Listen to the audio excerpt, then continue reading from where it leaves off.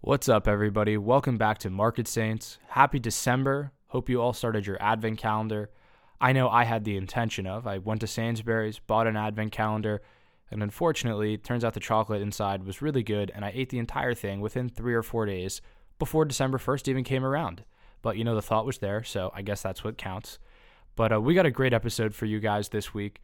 We're going to start off with a Rock Report again. I think that format worked really well, where we're going to have an open, impromptu discussion about big companies, about regulation, about monopolies, because I think this is super prevalent. And we just saw a case coming up with Meta recently with the UK banning one of Meta's acquisitions. Yeah, and the really interesting thing about this one is it's not your classic antitrust case. And just to clarify some definition of terms here, antitrust is the same as, in America, a monopoly case. So the reason this is so interesting, and Cole will get into that in a minute, is this one is much less tangible than previous classic antitrust cases.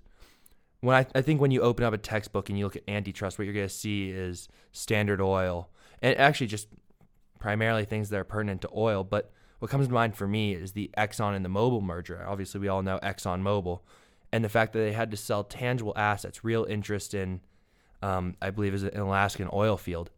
And it's just this new case is it's different. Yeah, so basically what we have is Meta, again, unable to stay out of the news.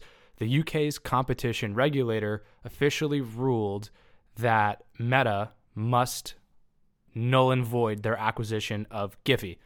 Giphy, that might sound a little bit funky to you. It's a GIF. Everybody knows GIFs. It's the popular looped clips that are all over Twitter, all over Instagram, all over Facebook.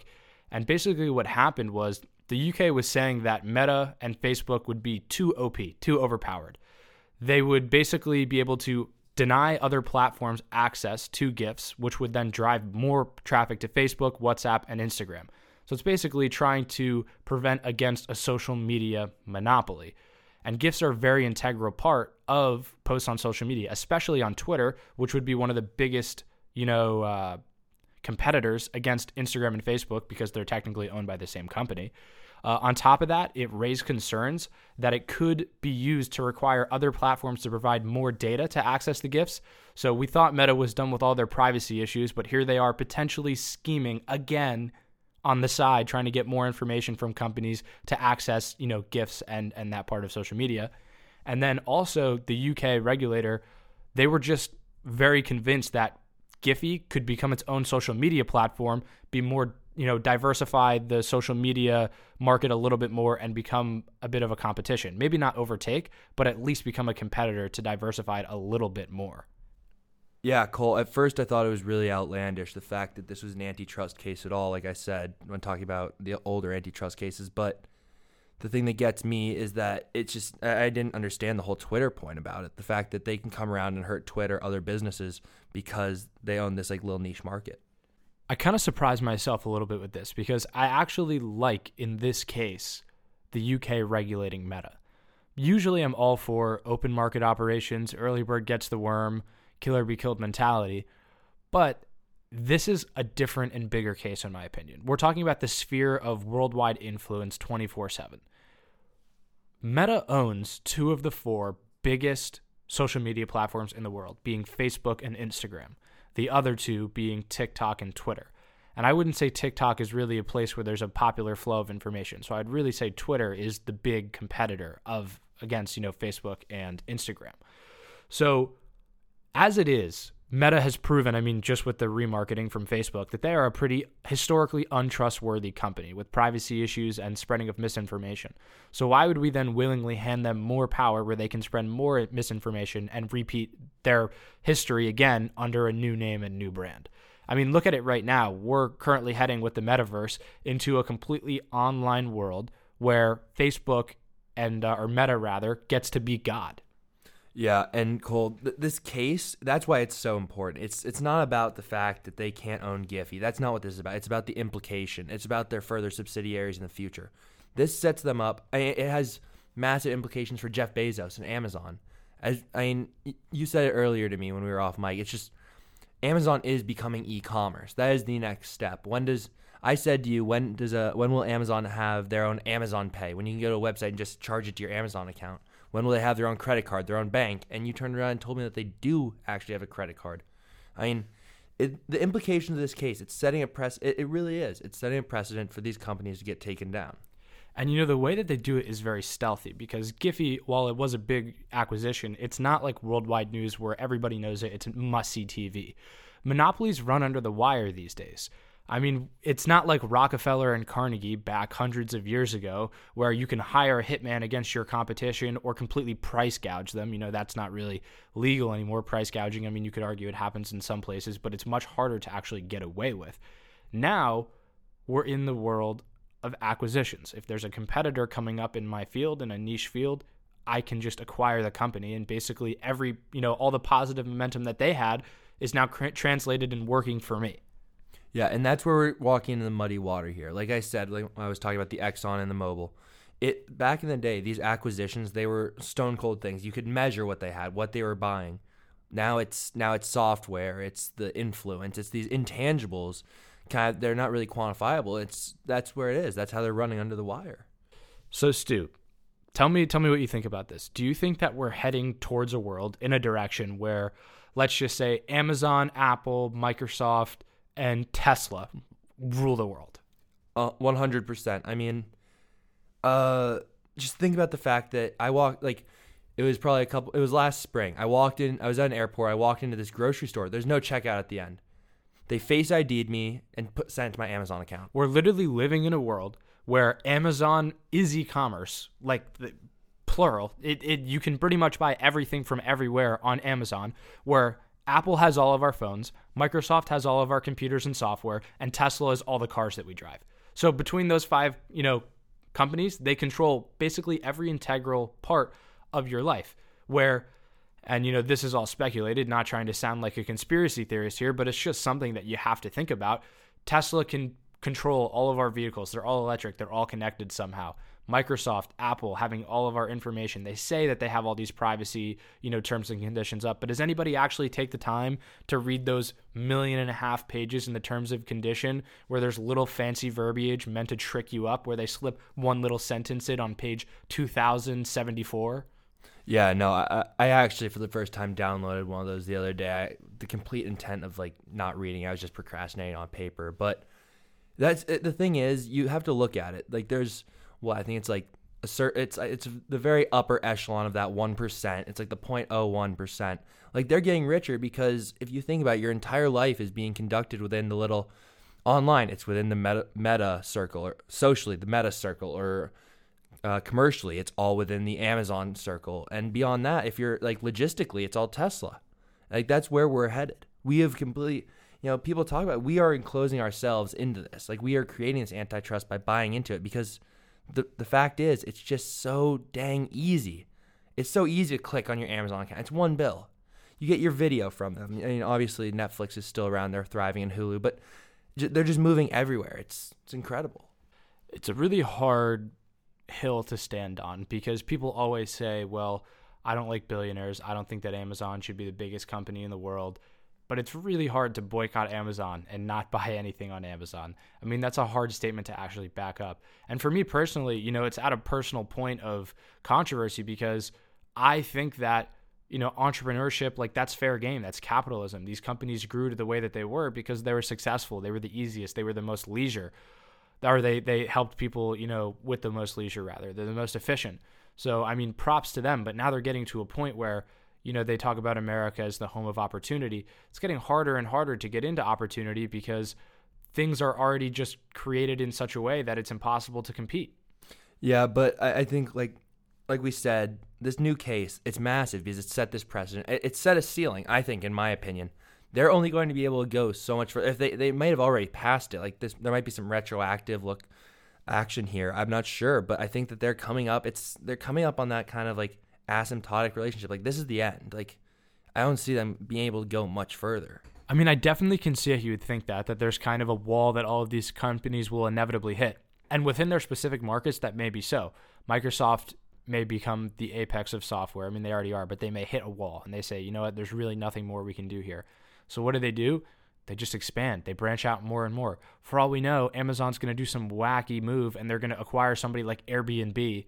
And now you book your vacation rentals through Amazon. You book your flights through Amazon. They're going to become the internet. They're going to become the website. What I see really happening here is, to be honest, I think that, yes, I think Amazon will always be there. But what I think is kind of inevitable is we're going to see a Standard Oil here. Back in the day, it was like I said, I've been ranting about the tangibles here. But Amazon will break up into I think what will happen, in my opinion, is they'll break up into multiple companies, obviously all still owned by Bezos. They'll break up into Amazon Video under different names. So you think it's going to be kind of like a General Electric, which we just talked about, 2 or 3 weeks ago, where GE broke into 3 different companies. It was like an aviation, a healthcare, and then another one. I don't remember. Appliances, probably. Yeah, right? yeah, appliances or something. Yeah, like that. I think that's like historically, like we saw that with Standard Oil. They just broke into regions. Not much change. Like obviously they'll mess with their supply chain a little bit, but as long as the money's flowing, I really don't see why Bezos would care. You think the Amazon bubble is going to burst? They're going to become too big of a company where it's impossible for one CEO to oversee everything. It's impossible for one board to oversee the 72 different industries that they've branched them into. I wouldn't be surprised if they're already there. It must be absolute hell trying to manage that. I mean, honestly, it's just like you said, they have to keep growing. That's what companies do. If they become stagnant, they die. That's Question about what you said, though, because you went back and you said, well, these would break up into 3 different companies with Bezos still being the umbrella CEO. So are all of these broken up companies still under the same umbrella, or are they becoming independent companies? Because that would then fight against the monopoly because you would have 3 different titans coming from one. No, what I'm saying is I'm not sure that it would be under the same company. I don't think it would be under the same company. I think that Bezos would still be the CEO or president. He would obviously hold the top position at each company, but they would be broken up. Yeah, and I'm no lawyer. I don't read the law for fun, but I don't know how the laws work around a situation where, General Electric split up against their own will. So that was a decision that they made for the future of the company. So I'm not sure if anybody has the power to look at Amazon, look at Jeff Bezos and say, you need to split Amazon up into XYZ, different, child companies from this one parent company. And I don't know if it would have to be a freewheeling decision or if it is something that you could actually legally mandate. Yeah, no, I think that it's all about the nomenclature, like you just said, parent company, child company, this and that. It's the fact that what they're going to do is they're just going to remove the name Amazon and throw in whatever, variable X. It'll still be Prime Video. You'll probably still pay through your Prime account. They'll just outsource the payment to the company that they've broken off into what they'll consider Amazon payment. Yeah, and when you're talking about America, right, people always say, it's the land of opportunity, like I said a couple minutes ago. It's a great place to grow a business, do whatever else. And it is kind of against that narrative to force a company like Amazon to break up, which is as big as they are just because they're successful and make the right moves. It wasn't done in any dirty fashion. It started as a book company online, a bookstore. And however, it's kind of, you got to go with the majority at some point where if Amazon is going to be subtracting from the opportunity from a small, American dream to be able to grow up into becoming an entrepreneur and owning a small business, I think you got to draw the line somewhere because you have to side with the majority always. It's a democracy. Yeah, I don't see, like I said, they have to keep growing and they will eventually hit that glass ceiling and they'll shatter it and they'll be broken up. That's how I see it.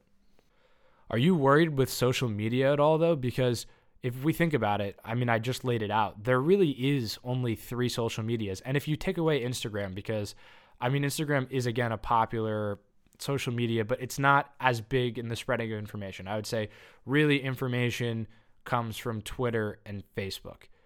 That's not a lot of places for most of the world to be getting all of their information. People don't really watch the news anymore. People subscribe to the news on Twitter and on Instagram and on Facebook.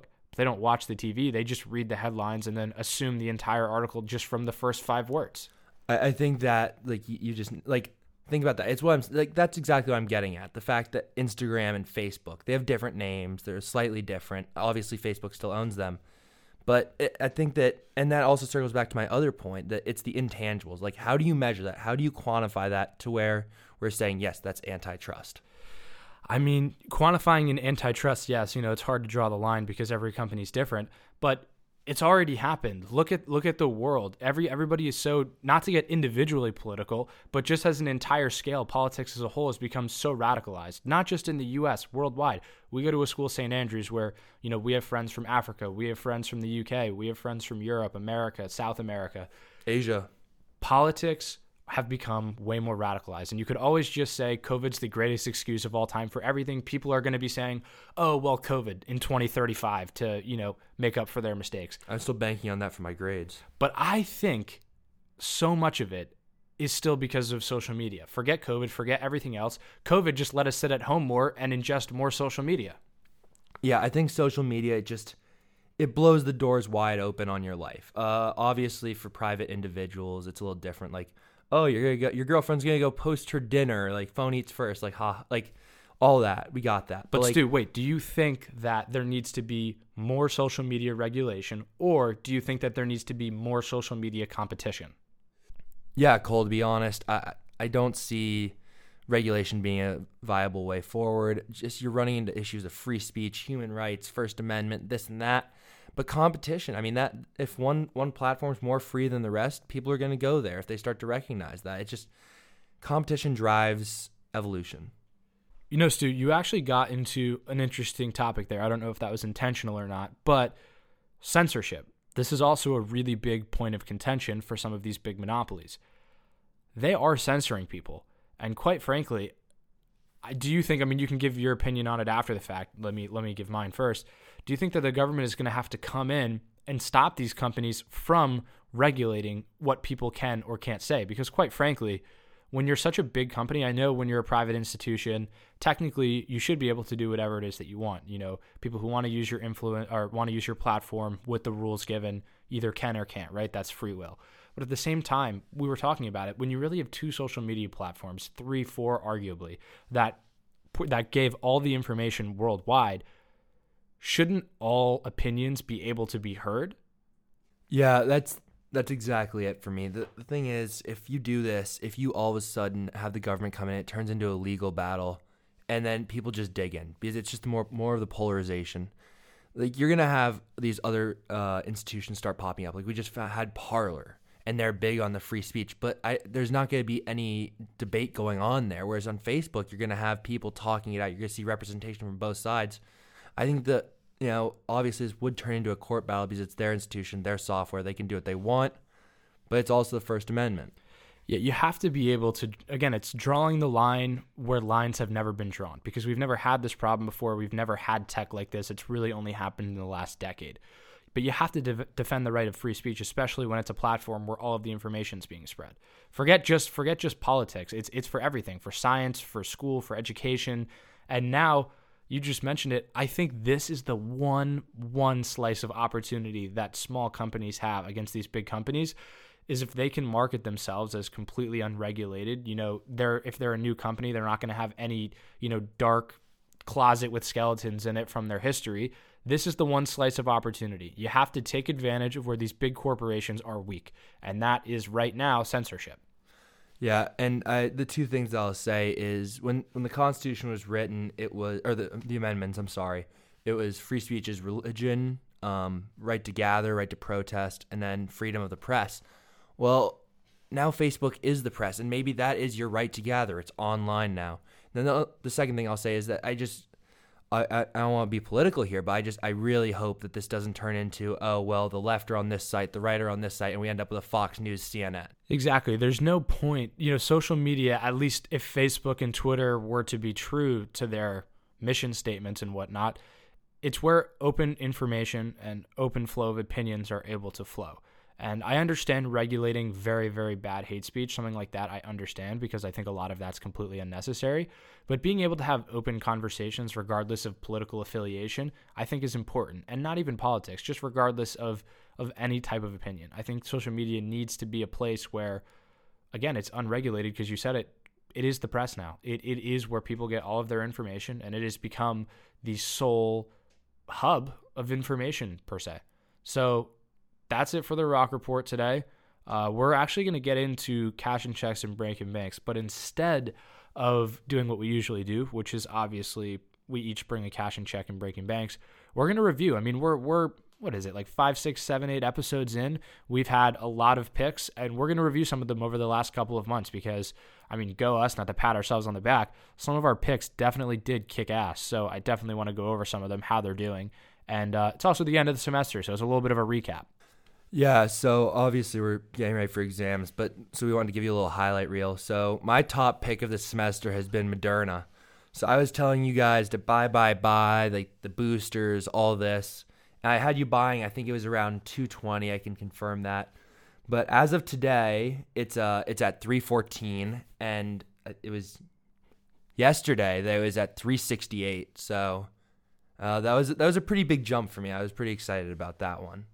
Yeah, with Moderna, though, don't fall into a trap, guys. That is such a headline-driven stock. I mean, literally it happened, right? They said, we'll have the vaccine for the new variant. That was the new variant that was coming, the Omicron or whatever it was called.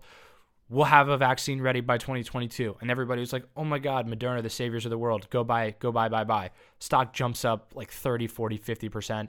And now, for all we know, in a couple weeks, they're going to be like, just kidding. We messed it up. It won't be out till 2023. And then the stock will drop 30, 40%. No, and that's exactly the reason I picked it. It was all about the media hype. It was about what was going on. And yeah, I picked it because Pfizer put out their pill and they were paling in comparison. And, well, Omicron. So for me personally, my biggest success, I would say, actually, I think it was my first ever cash in checks. Maybe it was my second, but it's NVIDIA for sure. I'm pretty sure when I pitched it back 2 or so months ago, I was talking, it was around 240. Now it's at 320. So right when I pitched NVIDIA, again, I'd heard about it from my brother because he's a huge software guy. He loves tech companies, and that's like his favorite type of company to invest in. So he'd been on NVIDIA on the train for a while. And I pitched it. And then I swear, it wasn't even on purpose. I mean, obviously, the week after I pitched it on Market Saints, it was exploding throughout all of the media. You know, we saw people like Morning Brew, the Financial Times. Everyone was talking about this stock. And now it's basically, it's like a household stock at this point. I don't know anybody that invests that doesn't know NVIDIA. Yeah, no, the morning after or I think it might have been 2 days after we recorded, I remember waking up, looking at the Morning Brew, and I started calling Cole. I was like, Cole, NVIDIA hit big. Yeah, like there are people talking about how they see NVIDIA hitting $10 trillion one day. I mean, obviously that's a huge pipe dream, but that's how much, you know, these are big time guys on CNBC that people listen to that have influence, and they believe in this stock unlike I've seen in a very long time. We got the Mad Money guy talking about it. Exactly.